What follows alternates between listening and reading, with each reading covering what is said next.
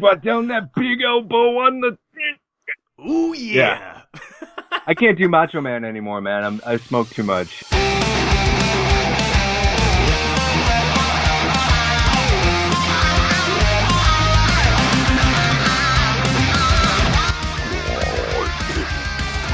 Greetings, minions!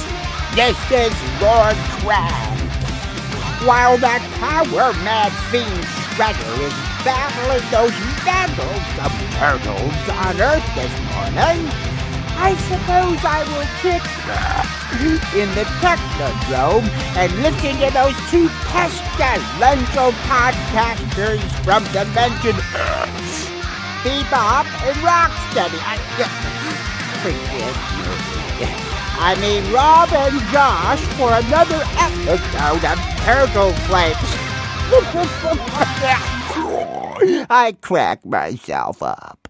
Cowabunga, dudes who dudettes, and welcome to another episode of Turtle Flakes Podcasts. I'm your host, Rob, and join with me, as always, is my main man, my partner in Ninja Turtle crime, Mr. Josh O'Rourke. Hi. Hey, good morning, man. How you been doing? Oh, not too bad. Just doing stuff. The same old thing. Nothing really changes for me. Hey, I'm sure you're still writing and gaming, and we got an excellent book to talk about today. So you've been up to quite a bit, I'm sure. Yeah, it's been pretty busy. So let me turn that off there. Right. So yeah, it's been pretty busy. Yeah. Keeping up with trying to think of things to write. It's like, okay, I kind of wrote about everything I know. I'm pooched. Yeah.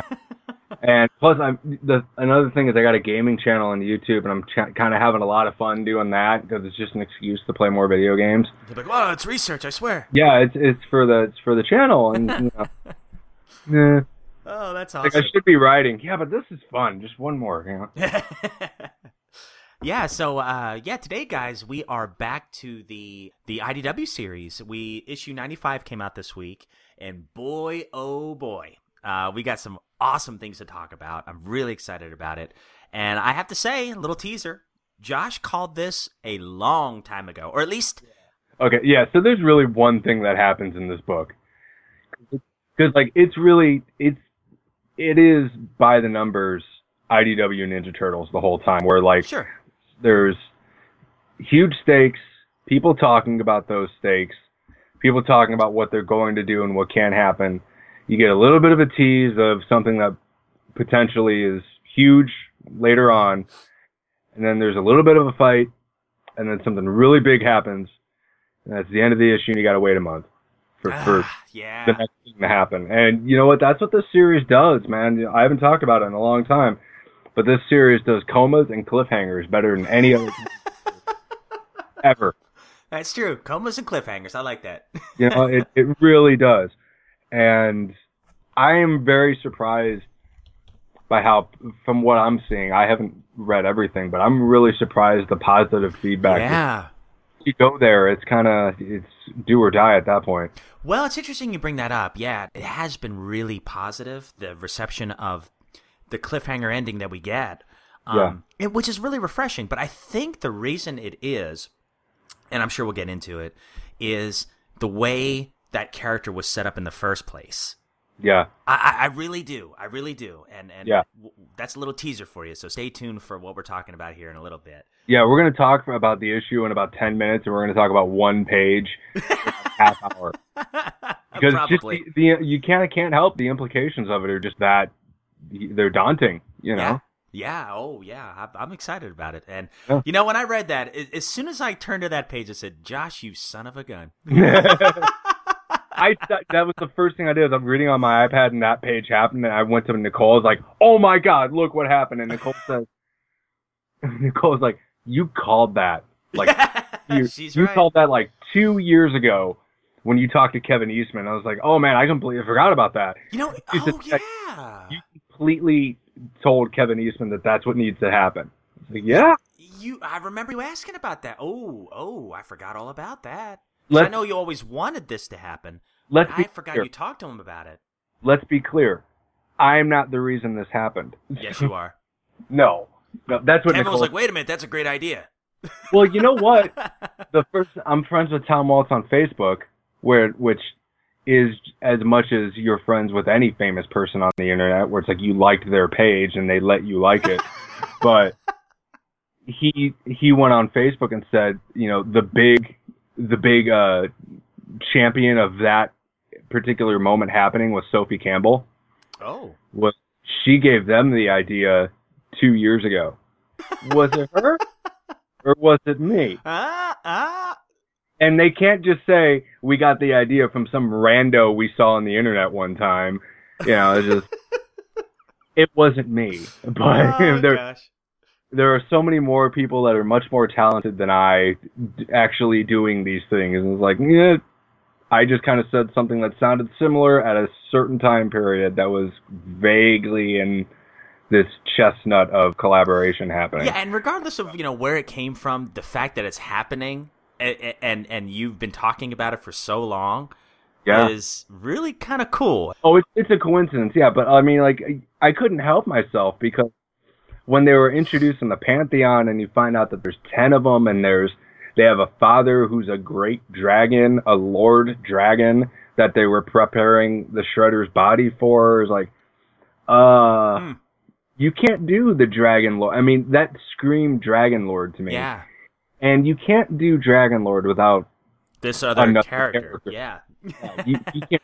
I mean, you can, but it would ring hollow to people of older fans that are particular fans of this character. Yeah. Yeah. And I had asked Tom Waltz, and I haven't got a response back, which he's busy. I mean, I understand. Yeah. But I asked him, I was like, legally even use this one character because it doesn't fall under the Viacom bubble or umbrella. But and you know what? I don't think we'll get to it. Yeah. But yeah. Oh man, I'm so excited. Okay, cool. We're gonna have we've never done a whole episode dedicated to one page before. This is really what it's all about. It's going, for sure. It's we all know what Raphael and Donatello and Michelangelo and Leonardo do. Not to sell the rest of the book short, because the action scenes are great. We're gonna whatever. We'll talk about it briefly, but I really like how there's an aliens reference in this book. So. Ooh. Yeah. Well, so before we go any further, we did get some feedback this week. And our first email comes from Derek Dowdy, a relatively new listener of ours. And he sent us a picture of some of his pickups. And I have to say I'm very jealous. So the email says, hey, guys, you don't have to put this on the show. I just wanted to show you and ask, is this the same cookie jar that you got years ago, Rob?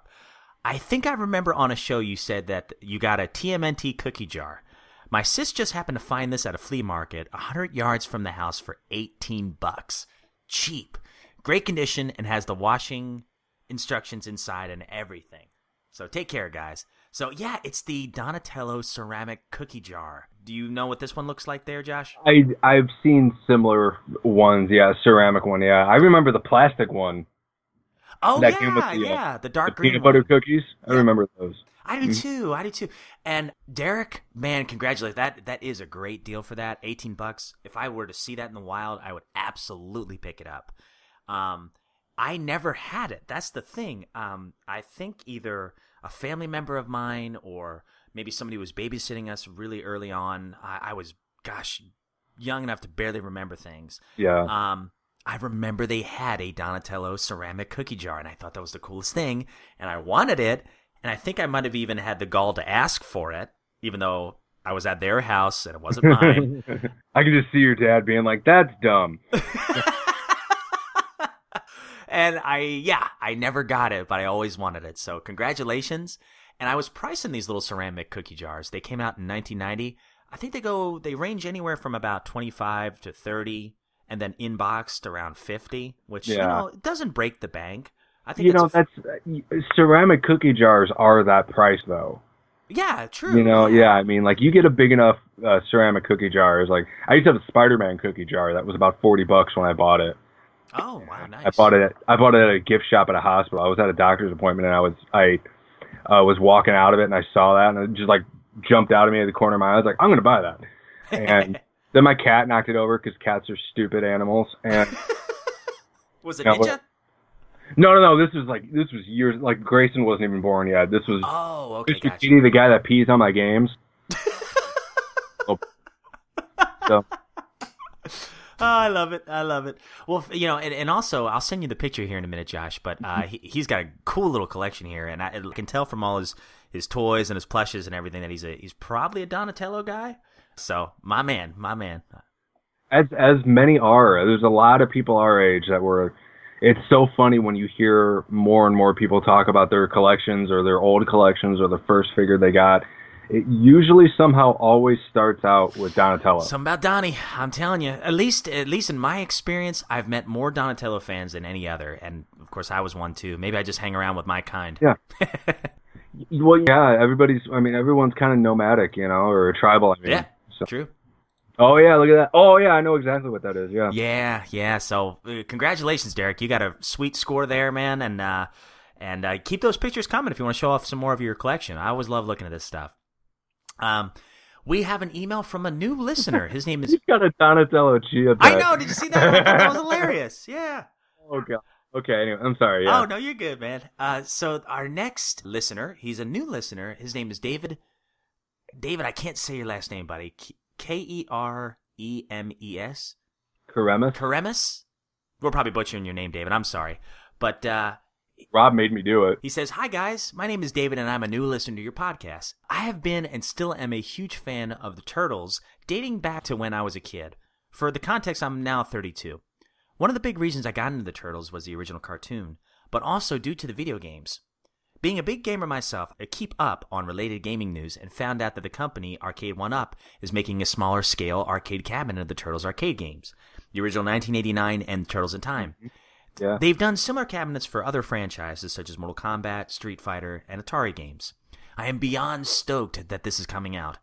Fun side note is that it's coming out this year and on my birthday, which is October 13th. Oh, I didn't know that. Awesome. That's an excellent birthday present. There you go. You got to treat yourself. You may have covered on the show games before, but one question I have for you guys. What is your favorite Turtles video game and why? Mine is Turtles in Time, and as it is one of the best visually appealing Turtles games, has excellent co-op multiplayer, and the gameplay is a blast. Thank you for the time, and keep up the great work on the show. David. Oh, thanks for the email, man. Thank you. Yeah, for the kind words. So, Hoser, we'll start with you. What's your favorite? If you could pick one, what's your favorite Ninja Turtles video game? This is one of those things, we've talked about this a lot, it seems to always change. For me, anyway, I know you're Turtles 3. Oh, yeah. Man, that game's tough, man. It is. My goodness. I will always go back to the arcade game, but the port on Nintendo. Because, oh, wow, really? Yeah, I absolutely just adore that game. I still have that game, but I'm playing it on a crappy retro system. So it's kind of a chore putting the button commands in, without those knockoff controllers. But the port on NES, I really loved that game. It was everything you liked about the arcade game, but more, where there were more levels, more bad guys, new bosses, and really interesting fact, the first Ninja Turtles game on NES sold over 4 million copies. Isn't that wild? It came out in what, 89? 89. 89. That game was such a financial success for Konami, because Ultra was a subsidiary of Konami because of stuff we'll get into at a different time. But that game was such a financial success that Konami issued an order to scrap development on Castlevania 4 to make Ninja Turtles 2. Oh, really? I never knew that. Yeah, because Castlevania, it's a flagship series in retrospect, but it wasn't exactly a system seller. Yeah. Nowadays. And Nintendo was embarrassed that they were selling so many systems based on the sales of the Ninja Turtles game and not their games. Crazy, yeah, and it was like that was like the third or second best-selling video game of 1989, that first Turtles game. Even though you look back on it, it has like maybe 10% of it has to do with the Ninja Turtles and the rest is some other stuff that they... Because, it was developed in Japan and they had no touchstone for the cartoon. They just made stuff up. And then a couple of years later, and the Ninja Turtles are a bigger success, when the arcade game came out, they had the first season and the rumblings of the movie being put in the production to work off of. Yeah. You know? Which is why, like, in the I think it confused everybody when that first Turtles game came out. I think in particular, a lot of people from the Midwest, like me, who didn't get Ninja Turtles comics, no matter what anybody tells you, we didn't get them. To see the Ninja Turtles on the cover of that game with all red bandanas, that was super confusing. Oh yeah, true. I remember that being super confusing. I was like, I thought it was a typo that I had gotten. Mm-hmm. You know, I was like, why are they all in red? You know, Raphael's right, but all the other ones, you know. You know, it's so funny that immediately reminded me of, it was years ago we talked about it, but I have a poster of that, and I can't remember who the artist was, but that's a famous sketch from one of the big artists for the Mirage Turtles comics. It's a cover for the second printing of the 5th issue, I think, 4th or 5th. Yeah, because it had all the aliens and everything. I always had the cover that you see on the NES game. Mm-hmm. That's not all of it. Oh, no, There was I know. a lot more to it. Yeah. I remember we got in an argument because I've got we did, yeah. here, and you're like, isn't that a dinosaur back there? I was like, yeah, dinosaur wearing like a muzzle. It's not a dinosaur. But in my defense, I think I showed you my poster. Like, if you look at what is shown with just the poster that I have of it, it looks like a dinosaur wearing a muzzle. Dinosaur with a muzzle. This is a dinosaur in obedience school. So. Oh gosh, yeah, but you know, I've told the story so many times with Turtles 3. So if you want to hear that one, I as a matter of fact, I think I addressed it in the last episode. You talked about it last time, yeah. Yeah, but you brought up the first Turtles game real quickly. An interesting story with that for me, and it was a really cool little memory from my childhood. Is I remember playing it. My babysitter, she would take us to her house sometimes, and we'd go there after school, and then when my mom got home from work, she'd pick us up. Well, anyways, the babysitter's son was my age, and he had the first Turtles game, but I never did. Well, I remember in the late 90s or 97 or whenever Final Fantasy VII was just about to come out, I wanted it. Yeah, I wanted it so bad, and I was a big fan of the American release of 3 and 2 and 3, you know, which I guess were, 5 and 6 or 4 and 6, I think. I can't remember. Can't keep them on straight. But anyways, so the anticipation of Final Fantasy VII, I asked my stepdad, I said, I'll do anything. I got to get this game. I said, are there any chores you could have me do? And he's like, yeah, as a matter of fact, I got one for you. And we lived on the dead-end street, and we had these man-made ponds. And every now and then, if you didn't dig them out, they would get super shallow. Oh, I remember you telling me this, yeah. Yeah. And so anyways... Your stepdad made you dig a hole. Dig a hole, yep. He's like, you know what? I need those ponds dug out. And I got a quarter for a wheelbarrow load, and then I'd have to take them all the way to the drainage ditch, about a half acre away from the ponds, and put all the piles of mud there. Man, you have to do a lot for a quarter. For a quarter. Yeah, my dad was hardcore. And so anyways, you know, days and weeks went by, and I'm saving up. I'm working my butt off after school for Final Fantasy VII. Finally, about after maybe 2 months, I have enough money to get it. So we go to Funko Land. I pick up Final Fantasy VII, and I'm super stoked. And my stepdad says, you know what? You worked your butt off. I'd like to treat you to a little something. So why don't you pick out another game? And I've been eyeing up the original Turtles game because I never had it. I remember playing it growing up, but I never had it. And I was like, you know what? I'll play that. Why not? So I picked that up, and I take it home, and I played both that night, and I was just on cloud 9. So that game does have a lot of nostalgia for me, and it's one of those weird ones that I didn't play till much, much later. I was probably preteen at that time. Yeah.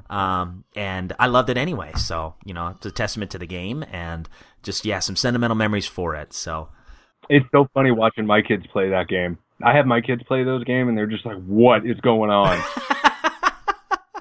Did they struggle with it? It's like, you know what's hilarious is like, especially that first game, because that first game, I don't want to put anyone down, but it kind of screams rush development, you know? You think so? Yeah, okay. I do, yeah.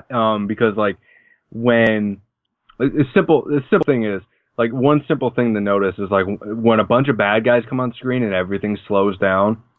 True. Yeah. And then you play the later games, it's like, oh, that never happens. You're never fighting more than 2 bad guys at the same time, and they're all the same color every time they show up on screen. So the system has to process less, so there is no slowdown. You know, Yeah. it's the same thing. It was the same thing that happened in Double Dragon 2, where like now there's 2 enemies on screen, but they're all the same type of enemy and the same color scheme. You know, it's the same thing that happened. Developers, as they learned how to work with the NES, they learned how to trick the game into running better. And in that first Turtles game, walk into any room in that game and you're just bombarded with enemies, from flying Mousers to regular Mousers to balloons with missiles on them, leather faces, stone men, fire people, whatever, anything. One dude that kind of looks like Rat King, but it's not Rat King. Not Rat King, yeah, Leatherface, that's true. You're talking about the chainsaw guys, right? Yeah, that's and Leatherface. It's just to show you what kind of kid I was when I was growing up. I was like, dude, it's Leatherface. My mom's like, how do you know that? 5 years old? Oh, gosh, yeah. So, yeah, David, thank you so much for calling in or sending us an email, and we would love to hear more from you, you know, if there's any other video games you like. And one thing that Josh and I do want to talk about one of these days is some of the Game Boy games. We've talked about them or referenced them a few times, but I don't think we've ever taken a whole episode to just one Game Boy game. So one of these days we need to do Ninja Turtles that, 2 but, on Game Boy. It's a great game. It's the best great one. Game. Yeah. Yeah. I never played Radical Rescue. I never played that one. You know what? Radical Rescue, it's real quickly, Radical Rescue is hard. Yeah, that's the one with Scratch, isn't it? Yes, yeah. He's the boss at the 3rd level, I think. Mm-hmm. 1st or 3rd. And it's like a 5-level game. Short game because it's Game Boy and it's this big. But you start off the game as Michelangelo and all the other turtles are imprisoned and you have to unlock them. And so as you progress through the game, you unlock another Ninja Turtle, and each Ninja Turtle has a different ability to help them traverse the map. So this opens up the map to be like, now you can find stuff that was on the screen above you that you didn't know was there because this Ninja Turtle can climb up walls or dig tunnels or stuff like that. Ah, that's awesome. And I don't think they're that expensive, are they? They're maybe $20, $30. $20, $30 a piece. Yeah. It depends. I mean, like, I just get the games. Yeah. But are you an in-box collector? Do you need a manual? Do you really care if the label is in good condition? I'll tell you what, for certain things like the Turtles, I would love to have that just to kind of display it. You know what? What I do is when I want to get an NES game to display, there's a bunch of people there's a great website that sells through eBay, and I can't remember what it's called, I'm sorry. But there's a great website that makes hard shell versions of those old cases. And so I have those for all of my Ninja Turtle games, for all 6 of the Nintendo and Game Boy ones. Yeah. Is that also what you got for the what was it? The Manhattan one, the PC game you got? No, I have the original box. That's the original box game. So that's the cardboard box, like the big box. Yeah. I've got that. Can't play the game, but I've got it up on my wall, so it looks great. It looks great. It's one of the things I look at every time you have your camera on. Yeah. I try to avoid you. Yeah, I don't blame you. Well, every time I have you on the camera, I just kind of tilt my computer a little bit more and more so you can be all envious of my stuff up here. Be like, ha, ha, ha, ha. It's like, you don't have that, do you? I'm so alone. All right, so the last bit of feedback we have is from Mr. Baxter, who is kind of responding to what you said on the last episode, Josh, where you were talking about... It wasn't your fault. No. Hashtag, it wasn't me. It wasn't me. It wasn't me. Wasn't that a song? Rocksteady, use this TurtleCon to contact his fellow shellbacks. Right, boss. Oh, boy. This is gonna be fun. Hi, this is Judith Hogue as the original April O'Neil from Teenage Mutant Ninja Turtles, and I'm so glad you called. Leave a message after the beep, and if we're not beating up bad guys and trying to, whip the Foot Clan, we will return your call just as soon as we can. Thanks! So Baxter here, he called in and he he was kind of responding to what you said earlier about kind of the darker side of collecting. So he had a couple things to say about that. So whenever you're ready, Josh, I'll do our countdown. All right, I'm good. Hey guys, it's Baxter. I'll make this one real fast. I just want to comment on a couple things from last week. First off, I want to say sorry to all the listeners who can't seem to listen to an episode without hearing my voice. So sorry, guys. But going back to what you said, Josh, hey, if you want to do a dark side of collecting episode, man, I'm all about it. I've been scammed every way possible. People always try to talk you down to make you think what you have is garbage so they can get a good price on it. I've had people pay with stolen credit cards. I've had people send me, have me send stuff overseas. I've had people return empty boxes. Man, I've seen it all. People on the internet aren't always good people. Who knew, right? But yeah, and also you mentioned that there was a variant figure that you'd been thinking about purchasing. If it's the sewer surfing Leo, man, I remember you saying that like a while back, and I actually kept one with you in mind. If you want it, get a hold of me. But real fast, going back to what you said last week, asking why would anybody spend that much money on an action figure, and I just want to say, man, it's the exact same as the scratch figure. Loose ones are selling for $400. Ones on card are selling for about $1,000. Really nice ones are listed for even more. But I just wanted to say, like, the reason why people are spending that amount is, well, honestly, first off, I don't think a lot of collectors knew that these even existed. They very, very rarely ever appeared for sale. And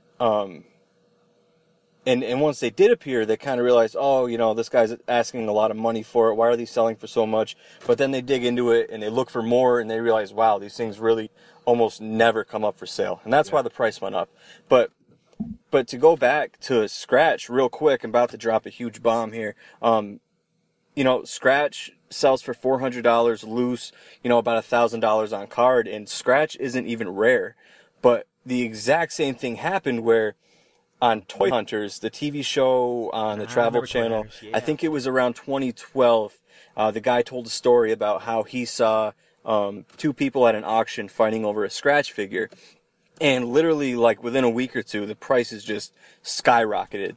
Now, Scratch was a one-pack figure in 1993. Like, this was still at the peak of, the Turtle madness. Like, even though it was a one-pack figure, there was a lot of these made. Like, the production numbers, from my understanding, I could be wrong, are just about the same as Hotspot, Half Court, Sandstorm.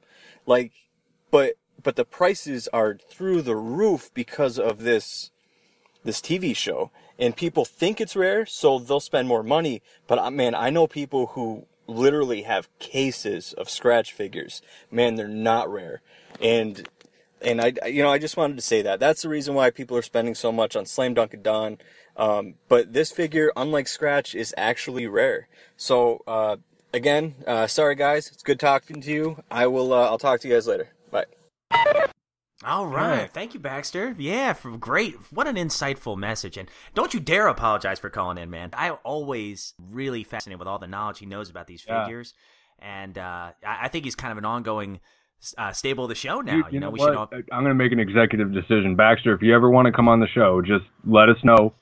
Yeah, we got to get that organized. If you can get up at 7 o'clock in the morning and record with us on a Saturday, go right ahead. Because I know Saturdays, man, you're supposed to sleep in on Saturday, but, there's no rest for us. But yes. But yet, Baxter, I knew about the Toy Hunter episode. I saw that clip on YouTube, and I wrote about it in my book, my Just the Basics. And I suppose I should stop calling it a book, but on my retrospective series, Just the Basics, I wrote about that with Scratch, where it was like, I wrote more of the question of, is it actually rarity, or is it people talking about how rare it is that makes this figure rare? With the Scratch action figure, yeah, that was, I remember my wife got me that for my birthday a couple of years ago, and a couple of months later for Father's Day, she got me Hotspot. And I think it was later, maybe it was earlier, I can't remember. But she got me those two figures because I had kind of resolved the fact that I was never going to be able to afford those, because I'm terrible at saving money. So it's just, okay, I'm saving up $300 and I get to $250. It's like, oh, here's this thing that I wanted months ago that I completely forgot about and I've got the money for it. I might just go get that instead. Oh, wait. And so I'm terrible at saving money, and my wife just wanted me to have them, I guess. But yeah, and it is, and I get the desire for something else, in terms of like novelty figure. Like Scratch is a novelty by now. It's not an action figure. It's no longer an action figure. It's kind of like a bumper sticker. It's kind of like, just some kind of loud expression that you have about how your collection is legit. My collection's legit, in air quotes, because it doesn't matter what you have. It's just that you care about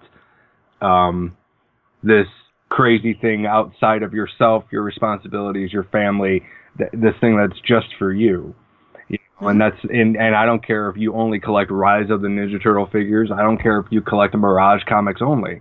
It means something to you, and that's it's really kind of shifty how people kind of prey on that by price gouging, just like that. And like Baxter, you broke my heart. You said you got empty boxes back or fake no kidding. cards. That's crazy, man. 'Cause I mean, I wasn't even thinking about that. I was thinking about just like more my deal with collecting is just like the psychological aspect of it. It's just like how you have like this incessant just need to get the next thing.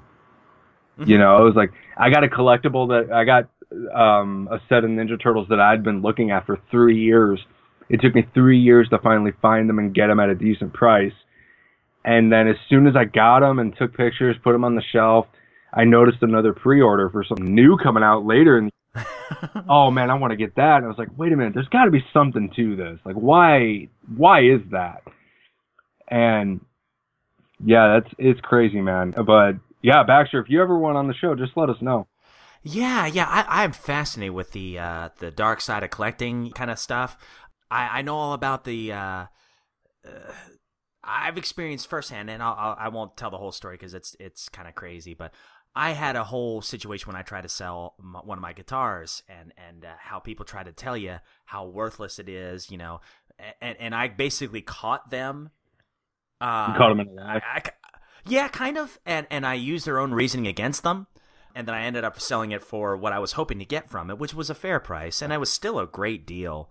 I was still, I still took a loss on the guitar. I originally spent $500 on it, and sold it for about $200. But I was offered $1, and and they said that's all it was worth with the case and everything. But anyways, yeah, Baxter, we gotta make this work. Just send us an email. Let us know if Saturdays are great for us. And just let us know if you ever want to do that. But, in the meantime, keep those phone calls coming. And for the rest of our listeners, please keep calling in, keep emailing in. I love this. Is like one of my favorite parts of the show. Besides talking to Josh, talking Turtles, is hearing from you all. No joke, because you get different perspectives, and we all like the same thing. So we want to hear more from. But do you like it as much as we do? Because it's a competition, right? Yeah, man. Yeah, it's crazy. No, But, actually, one thing you brought up, and this kind of ties into that, the competition thing. I wonder if for a lot of collectors, it's a competition. You're like, hey, I got it first. There is that. There is totally that. I think there's some. Yeah, it's like see, that's why I limit myself to one thing, because I bought like other brands of toys and stuff like that. Like for a little while, I expanded my Turtles collection by buying stuff that fit within the scale of the old Turtles that Playmates did, like Toxic Crusader figures. The Stone Protectors, those weird troll dolls with lighters inside of them.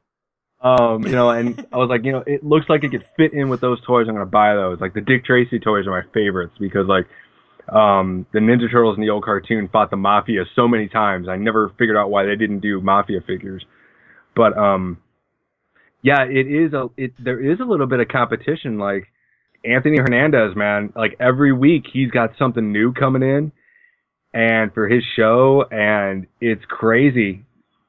He gets these awesome, like, high-end collectible series, like SH Figuarts and Mezco 112 action figures, which are really, like, posable statues, not really action figures. And I find myself being kind of jealous because, like, I can't get those. Yeah, and even if I could afford them, where am I going to put them?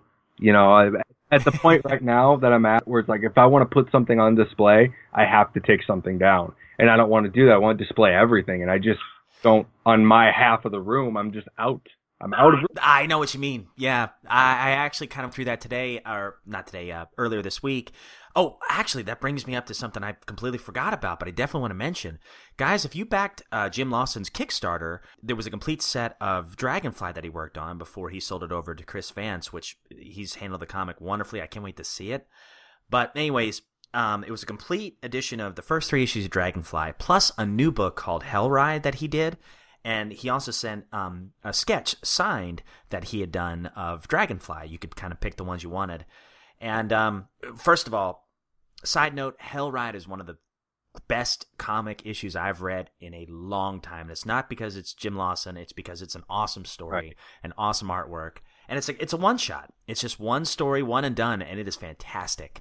And kind of got the creative juices going for me. I've been writing a lot more lately. But anyways, the sketch that he drew was awesome, and I wanted to frame it. And I'm looking at my wall in the garage. I'm like, I have no room. Yeah, I know, I would have right? to take something down to put it up. Yeah. But yeah, real quickly before we get into the comic issue, I did want to say a quick thank you to, and give a slice of pizza out to fellow podcasters out there. I got to catch up on Booyaka Show, the latest episode, and I just want to thank Zach because he had very kind things to say about our show, and it's always really kind of nice to hear that kind of stuff.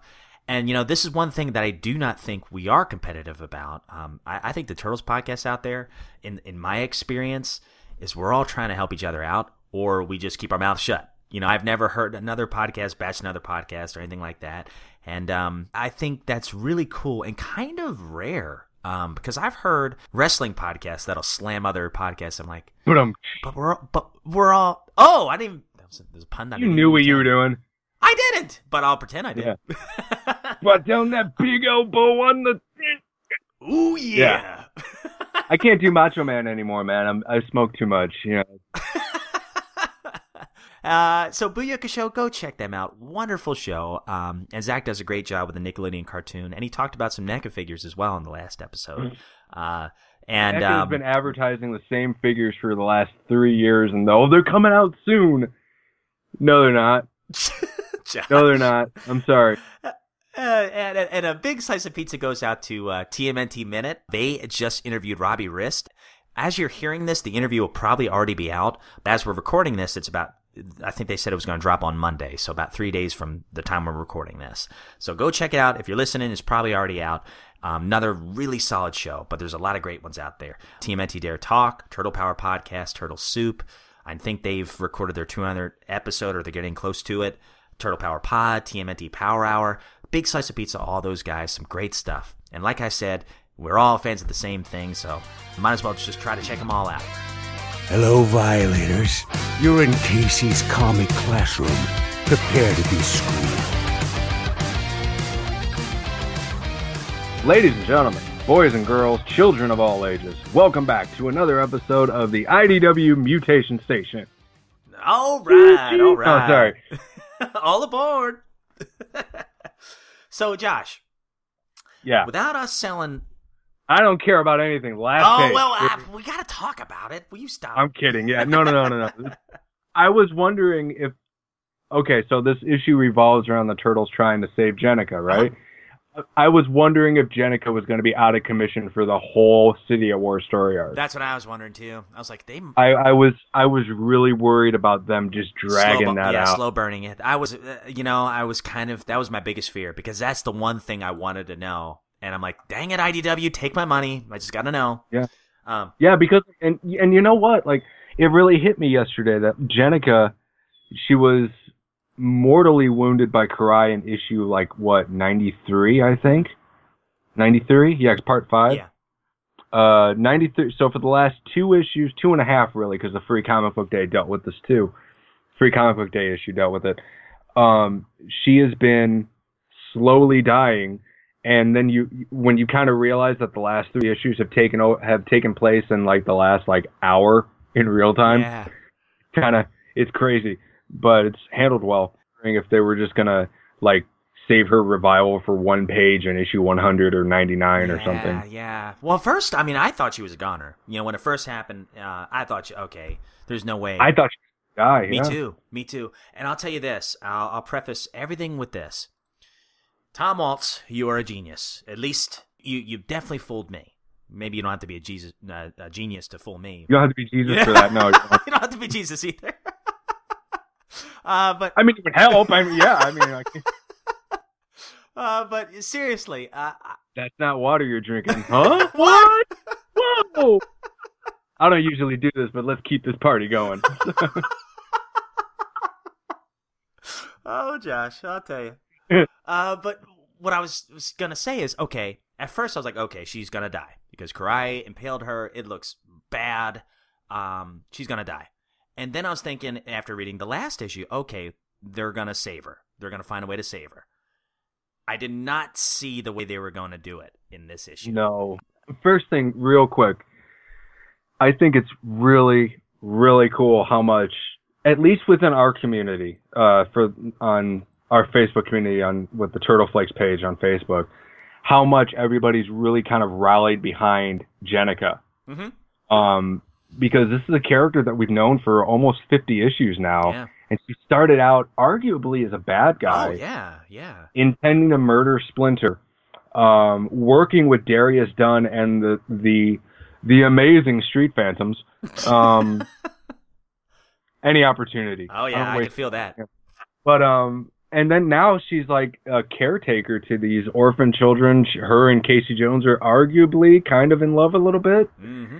You know, or just it's getting there. You know, it's really cool. And like, you realize she had a rough upbringing and she found family. So like, Shredder was not like an evil dude to her. Yeah. You know, so it's this cool new perspective on the Foot Clan, because just because like we're seeing them from the Turtles' perspective and yeah, they look evil, but there are people within the Foot Clan where that's their home. Mm-hmm. You know, and then her worldview changes and she realizes what was going on with the Foot Clan and what Splinter is trying to do and what the Turtles are doing now. And so you got to see like over 50 issues off in the background. You got to see this amazing character arc with this original, as far as I know, this original character here. Mm-hmm. And now her, arguably, because we don't know yet, but her stability might be askew. Yeah. And I'm so glad you brought up.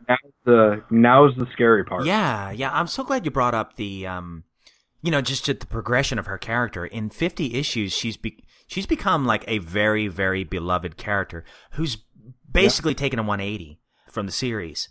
And the only character I can really think of that is similar to her is Old Hob in that context. But he's been around for 100-some issue or close to 100 issues. Yeah, he was there from the first issue. Yeah. So you've got this character that's not been around for super long. I mean, 50 issues is a long time. Don't get me wrong, but compared to some of the other characters, she's not been there that long. But yet we care about her. She's been there for 50 issues, but she hasn't been in 50 issues. Sure. Well, yeah, you're right. Yeah, so she's there, and like I said, I mean, she's a side character.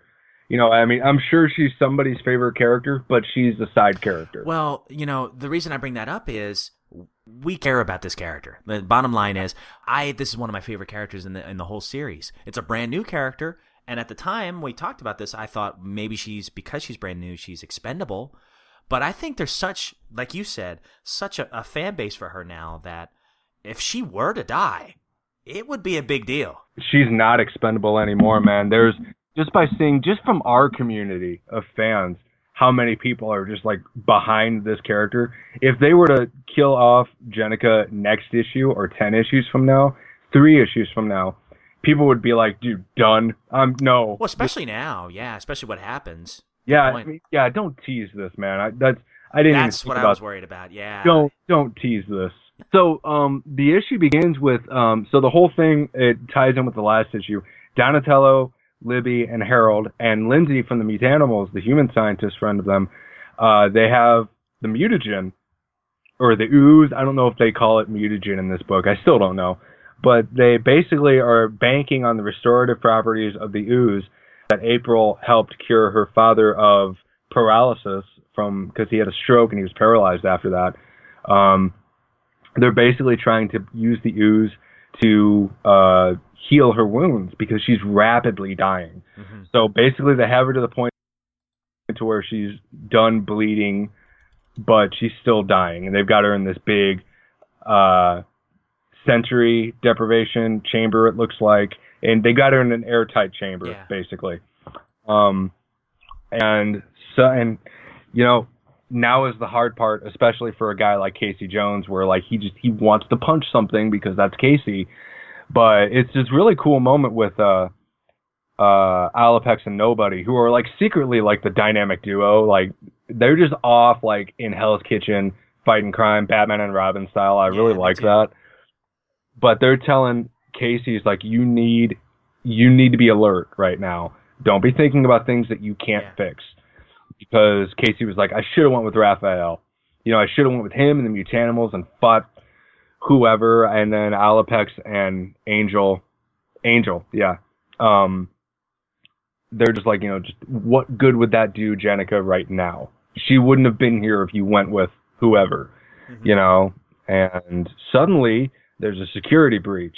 As soon as they hook up the ooze to Jennika, before it reaches her bloodstream, because they got this big IV thing, before it starts infusing with her to heal her, there's a security breach, and Metalhead and the EPF, including Agent Bishop, attack Harold's lab. This is a great fight scene right here, Yeah, and I really love, like, immediately Metalhead goes after Donatello.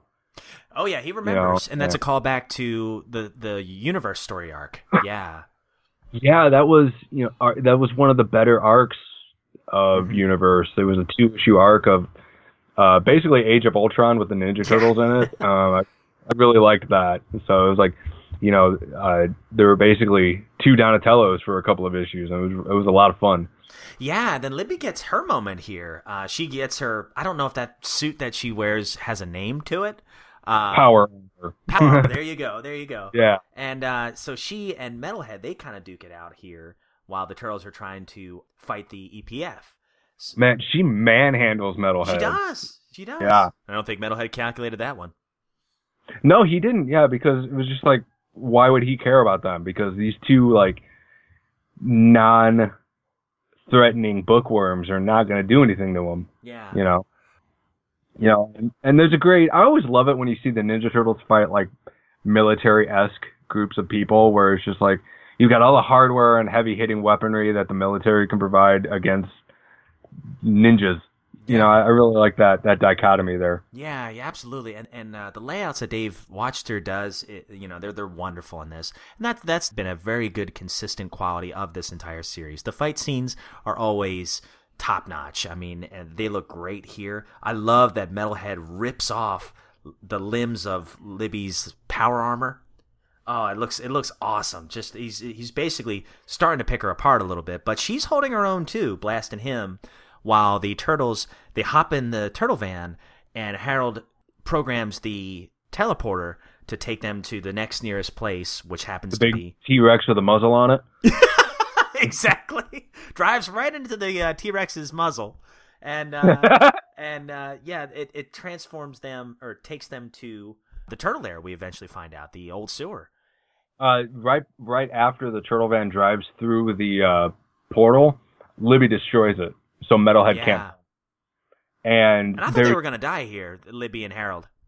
I did too, and Bishop's like, no, because, you know, you have to further the story. Bishop's like, you 2 are going to come with us, and it would be within your best interest to stop trying to fight us. Yeah. And Harold and Libby are not dumb, so they're going to go with them. They're not going to work for them, but they're not going to die right now. Yeah. But it is really cool. You'll see. Well, actually. Well, wait a minute, because the next page is actually pretty cool, too. Right after that fight scene, we get to see April in the campaign offices of more than likely New York's next mayor, Baxter Stockman. They don't show you all of it, but April walks in on a meeting between Baxter and Madame Null. We don't find out what Null is there for. There's going to be a proposal, I would guess, some kind of deal made, but Null is probably, more than likely, Null's there she's looking for protection from the Mutanimals. Because the Mutanimals just destroyed her building, the building with her name on it.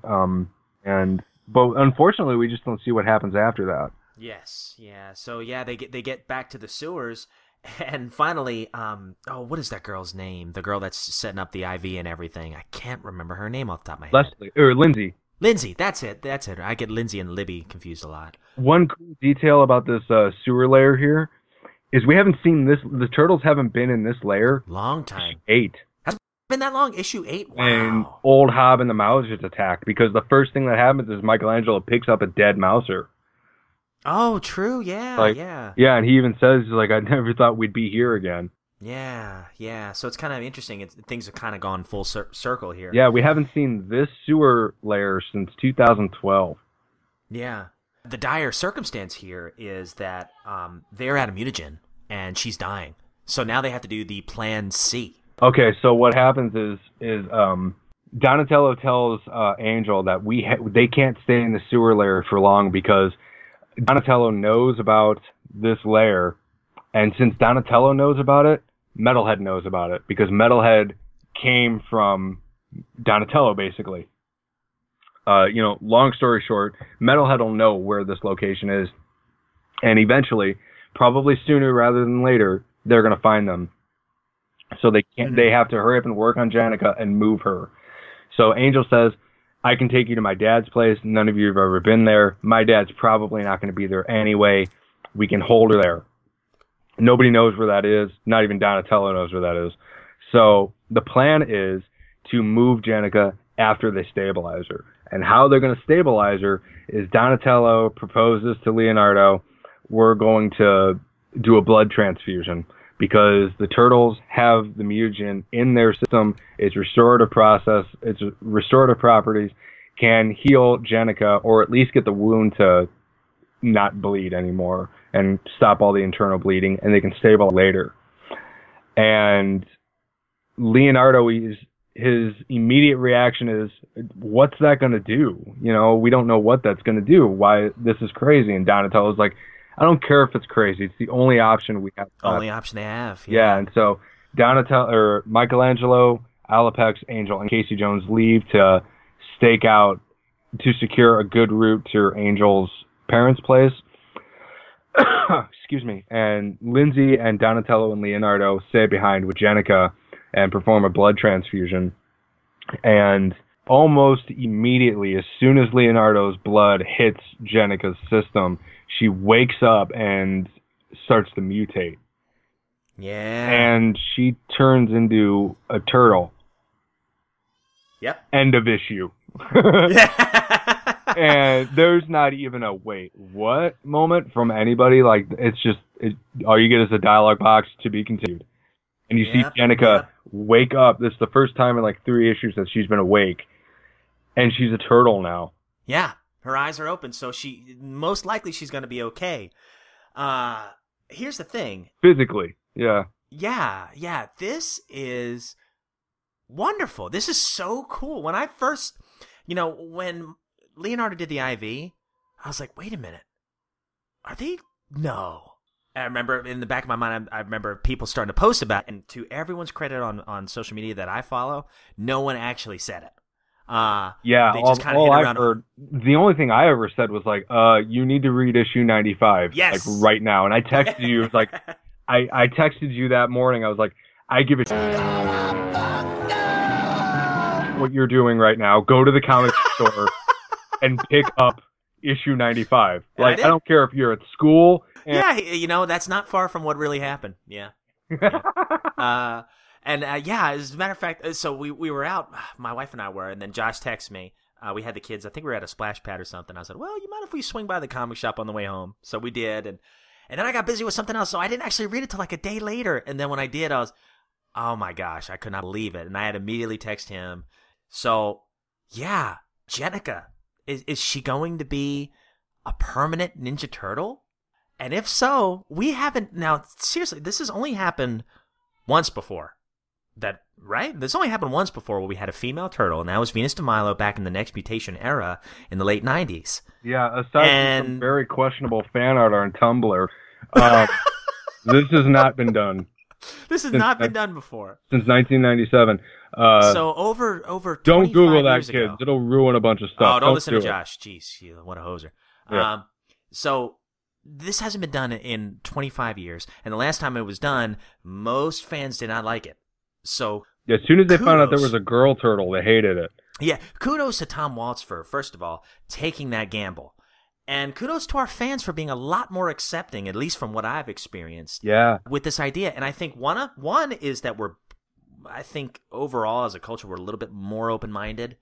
Well, we're all older now, too. It's just sure. we see that and be like, all right, yeah. Yeah. And two, I think the fact that it's Jennika, and I think this is even maybe more the reason. That's the hook. Yes, it's Jennika. It's a character we like and care about that actually makes us okay with this. Or most people. I'm sure not everyone's thrilled, but I think for me personally, I'm engaged with this. I hope Jennika is a permanent character. I hope this isn't a temporary thing where like, oh my gosh, she's a turtle for 5 issues. Let's change her back. Yeah. You know? I hope that's not the thing. the of it case. is like she's not. I don't believe she's going to be the 5th turtle. I believe Really? she's still going to be Jennika. Yeah. It's kind of like, Slash was a bit. Oh man, I forgot about Slash. I'm sorry. I wrote an article about the best 5th turtles, and I completely forgot about Slash. Oh yeah. I put Toka in there, same character. Anyway, he's the same thing. Anyway, Don't get him started. yeah, don't get me started. But like, Slash was there, and whether it was dumb Slash or smart Slash, he was never the 5th turtle. He was always Slash. He was his character. He was the dude who was super smart, read poetry, and ate candy bars. That was what he did. And now you've got Jennika, this hardcore assassin, street level character who's a caretaker of children, and now she's a Ninja Turtle. Yeah, the only thing I think that makes this different, though, Josh, is she's around a lot more, Like, she's around a lot more than Slash was. Slash was hanging out with the Mutanimals, where she's hanging around with Splinter. And the Turtles are always near Splinter. Well, think about it this way. Before issue 50, you saw a lot more of Slash. True, yeah. And now, after issue 50, you see a lot more of Jennika. It's a rotating thing, where, like, every now and then you'd get a story and Slash would be there. Well, now it's like every now and then you get a story and Jennika is there. Okay, it's like, yeah, true. This isn't going to be, what I'm saying is, like, this isn't going to become Jennika's book. No, it's always I know about that, the 4 Ninja Turtles. I guarantee next year you're going to get a Jennika miniseries. I'm just. Gosh, I'd read it. I'd read that. I'm probably going to. Yeah. If you, this answers my question last week about what happens after issue 100. Are we even going to bother keeping with it? You've got my interest now. Like issue 101, you've got like these. Not that I'm waiting for a Jennika book, but you've got the promise of just more. There's still more to come. And I'll tell you, I kind of secretly hope we do get more of her. Oh no, they're not gonna. IDW is too smart to pull a Captain Marvel. They're not gonna be like, oh well, now every book is about her and her beliefs and her standards, and it's like, no man, this is gonna be a new character. What I'm thinking is this is gonna be opening the door to more characters. Like now you're going to see like Mona Lisa, you're going to see Rex 10, you're going to see Ground Chuck and Dirtbag. Let's go crazy. You're going to see like, the Turtle Titans, you see just like weird stuff now. And but like honestly, some of the more off the wall stuff. Yeah, and I think that definitely will happen. And honestly, here's kind of what I hope for Jennika. I hope she's just as prevalent in the story as Casey Jones is. Casey Jones isn't the star of the Teenage Mutant Ninja Turtles, but he's a major player, and I kind of hope Jennika is too. That's another question. What's going to happen with him and Jennika's relationship now? Well, I mean, they kind of teased that April and Casey still have some feelings. Well, I kind of read it as he's kind of moved on, and she kind of realizes, oh, he was a great dude who had a bad day, and I should have been there for him. That maybe, yeah. Because like it was all in the presentation of, oh, she's here. Yeah. I was like, you brought I've her. heard that before. But it would be really cool, it's going to be really cool and interesting to see. Casey is not here for this. So when he shows up in the next year or the issue after that, where it's like, Jennika, what happened? And I don't know. This could potentially paint Casey in a bad light to be like, yeah, I like you. You look like a turtle now. Yeah. yeah. Or are they going to do like the really tired, I'm a monster, don't look at me kind of a thing? I hope they don't go that route. But, it's perfectly natural for her to respond that way. I mean, if they do that, I hope they don't take too long with that. Yeah, because the Fantastic Four has been a thing for like 50 years now, and they still do that. It's with the Thing. It's like, as much as I love the Thing, yeah, okay, we get it. You've been a monster and like for decades now, and the community loves you. Just deal with it. Yeah. So that leads us into the question of the week, guys. This is a huge one. This is a milestone, I think, in a lot of ways, and I'm so grateful that fans have been a lot more accepting this time around. But how do you guys feel? How do you feel about a potentially permanent female turtle? Jennika, how do you feel about this? Yeah, because like in terms of continuity, there's no way to demutate anybody. Yeah, has it happened? I don't think so. Yeah. No. And I sure hope they don't do that, but you never know. But bottom line is, I'm very excited with the possibilities that this and the doors this opens up. And we'd love to hear from you guys. So that is a question of the week. And don't forget, every 2 months, I'm going to do like a random drawing for a giveaway for all our emails and calls that we've received during that time. Maybe, just something small where I put a couple loose figures in a box. Jay Jorgensen, I'm going to get you hooked up, buddy. And I put some extra goods in there since you've waited for about 2 years. But send us an email. Our email address is turtleflakespodcast@gmail.com. We are on Twitter @turtleflakes. And we do have a Facebook group page at facebook.com/groups/turtleflakes. And give us a call. Our TurtleCom hotline is just a voicemail service where you can tell us what you think about Jennika right now, what you think about City at War, or just the Turtles in general. Give us a call at 865-309-4875. And don't forget Turtley Tubular Turtle Tuesday by Anthony Hernandez. It is a YouTube show dedicated to classic and modern Ninja Turtle toys. So just search him up on YouTube, or we'll provide a link in the show notes where you can check all his great stuff out. And we are proud partners of the Retro Gaming Times magazine at classicplastic.net/TRT. And then, of course, last but not least, Hoser Josh's Turtle Tracks blog. Would you like to talk about that real quick, Hoset? Yeah, the Turtle Tracks blog is basically where I lament about pop culture. Talk about movie news, comic books, toys, video games, basically whatever interests me at the time. I also have a YouTube channel, a gaming channel called Turtle Tracks Games, where basically you're just going to see videos of me playing games. Okay, I recently did an entire playthrough of Resident Evil 5. Took me it took a long time to get all that stuff uploaded because it ended up being 18 videos, and now I'm just kind of focusing on Friday the 13th and Dead by Daylight for a while.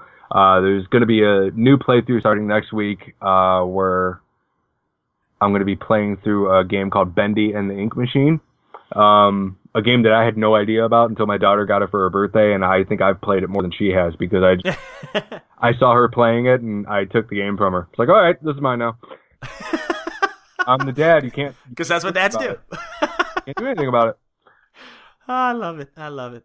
Yeah, so guys, once again, please email in and let us know what you think. So really exciting stuff. And on the next episode, I almost forgot. Josh and I have been talking about this. We're going to go back to kind of our old format for a little while, where we cover. Well, we're going to have slightly longer shows, but we're covering more for those shows. Just it's going to be 2 episodes a month rather than a weekly show. So we're going to go back to our format of a toy, a comic book, and a cartoon episode all in one show. Kind of going back to the era format of our show for now. So according to my math, I think we are back to the classic era, and it's going to be a little tricky because we both got to get our hands on the Mirage issue somehow, so we can talk about it. And then eventually, Josh, he brought up a really cool fan-made film, the Casey Jones film, that we got to check out too. Maybe we can do that in the meantime, but while we, pick up I'm going to tell you right now, there's no way I'm going to be able to get all of these old Mirage books.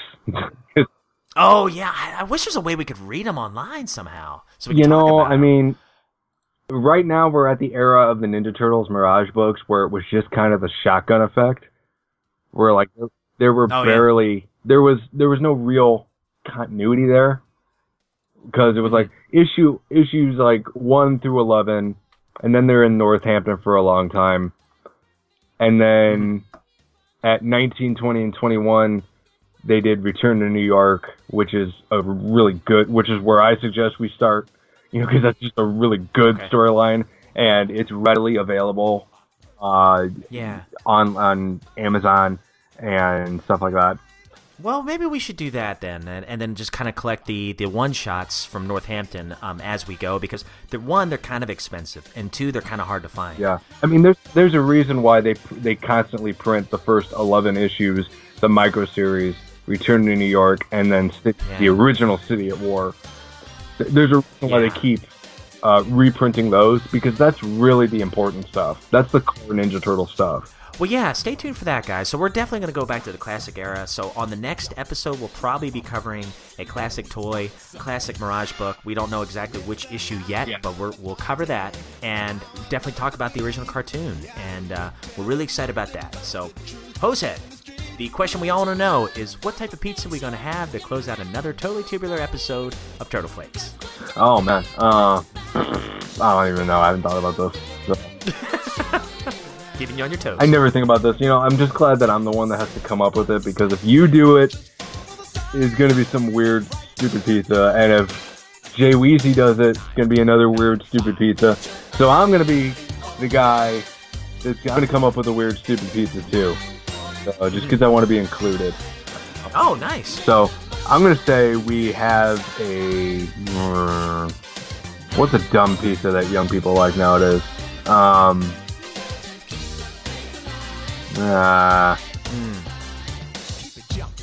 Well, you know, I had a pizza that was wonderful this week. You go for it, 'cause I'm drawing blanks right now. You go ahead. All right. Well, my wife and I, we went to downtown in Knoxville, and we tried a sun-dried tomato and pesto pizza, and it was out of this world. Oh, man. I don't like that. That sounds good. That sounds awesome. No, I was thinking vegetarian pizza, too. Oh, so good, so good. And the sun-dried tomatoes, believe it or not, they almost tasted like crumbled on bacon. It was so good, like fire roasted. Oh, so good. So guys, thank you so much for listening. Thank you for sticking with us over the many years that we've been doing this podcast. And on behalf of Josh and myself, here's to hoping you enjoy your friends, enjoy your family, and a mega slice of sun-dried tomato and pesto and jelly bean and sprinkle pizza. Or if you're from New Jersey, you have to ruin it. What the? I had to throw that in there. So cowabunga, dudes. Cowabunga, everyone.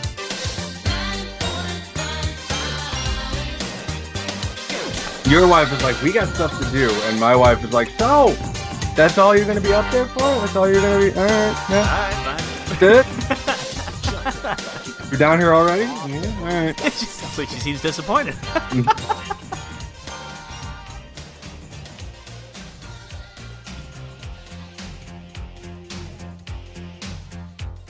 Wasn't me. Tell me on the bathroom floor.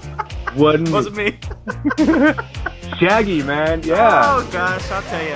There's some song. Oh gosh. Yeah, can you believe that song probably made millions of dollars? That song is timeless. Oh god. Oh gosh. So yeah, I sent the attachment to you. So whenever you get it pulled up, you just let me know, and we'll do our countdown. Wasn't me. I remember that. I think we heard that, gosh, during our prom.